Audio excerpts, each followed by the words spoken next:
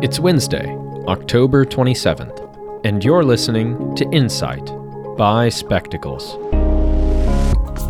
Today, déjà coup. Sudanese citizens are taking to the streets to protest a military coup, but the global trend is against them. Last year, things were largely looking up in the African nation of Sudan, despite the pandemic. Popular protests helped to oust a brutal military dictatorship in 2019, and the joint civil-military transitional government that replaced the dictatorship continued its work throughout 2020. In December, the United States removed the country from a list of state sponsors of terrorism, opening the door to long-sought foreign funding and investment. But all of that changed Monday, when the Sudanese military arrested 5 civilian cabinet members and announced a return to military rule. In response, the U.S. froze $700 million in foreign aid funds to the country. Many within Sudan saw this coming, given recent political maneuvers on the ground. Last month, military officials blamed civilian leaders' feckless leadership for a prior failed coup attempt. Just 2 weeks ago, Abdel Fattah al-Burhan, a Sudanese general and leader of the recent successful coup, gave a speech to army officers calling for a dissolution of the cabinet. Despite accusations of incompetence, Sudan's transitional government has actually proven itself fairly adept at addressing some extreme challenges.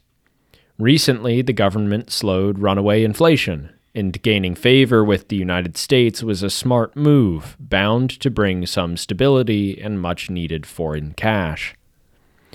While the progress of the last 2 years has certainly been uneven, generating considerable dissatisfaction along the way, the people of Sudan seem to be standing firmly against the military. Last week, before the coup, tens of thousands marched in the capital to discourage the apparent gear-up to topple the government. This week, even more have swelled their ranks, as countless Sudanese have taken to the streets reiterating the same call, that the military stand down and allow a transition to a fully civilian government to proceed. The leaders of the coup will not have an easy time securing themselves.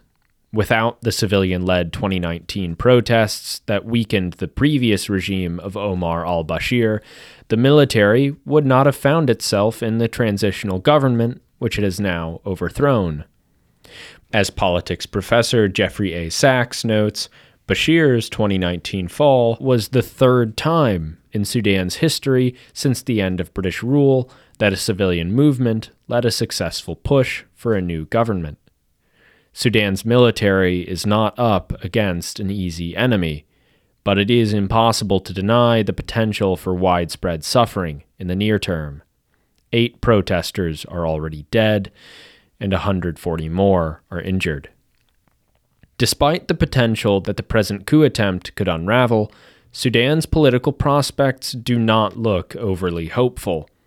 Its history since independence in 1956 has been marred by more coup attempts than any other country in the same time except Bolivia and Argentina. As extreme an example as Sudan is, it's also part of a disturbing global trend of eroding political stability. Counting Mondays, there have been 5 successful coups worldwide in 2021, 6 if you count Tunisia's democratic collapse. Between 2015 and 2020, there were 3 total. No other year of the 21st century saw as many as 2021. Writing in 2016, noted scholar of democracy Nancy Bermeo theorized that outright coups were no longer fashionable. It's a reasonable conclusion to draw from the global decline in instability after 1999.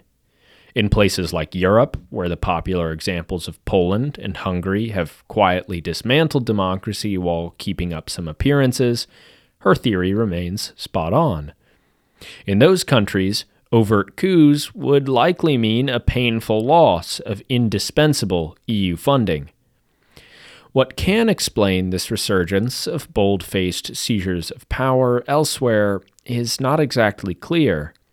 However, as Jeffrey Feltman, U.S. Special Envoy to the Horn of Africa, notes, the military in Sudan must have secured some foreign backing to jeopardize $700 million in American funding. Perhaps in today's world, waning U.S. dominance in the face of other rising powers has rekindled the imaginations of aspiring autocrats who see new opportunities. Sponsor nations with deep pockets and without commitments to democracy make coups a more feasible business plan than they were a decade ago. It wouldn't be surprising if Sudan's General Burhan looked at the Assad regime in Syria, bankrolled by Russia and flimsily opposed by the U.S., and at China's Belt and Road Initiative, and wondered, why not me? That's all for today. If you enjoyed, please consider subscribing to the podcast, rate us on Apple Podcasts, and share this episode with your friends or on social media. If you'd like to hear more conversational podcasts from Spectacles, follow the link in the show notes for Spectacles in Conversation to hear discussions between the editors from Reflections and Birdseye.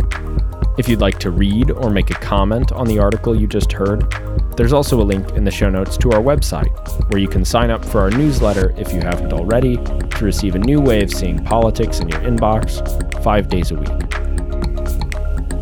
Thanks for tuning in.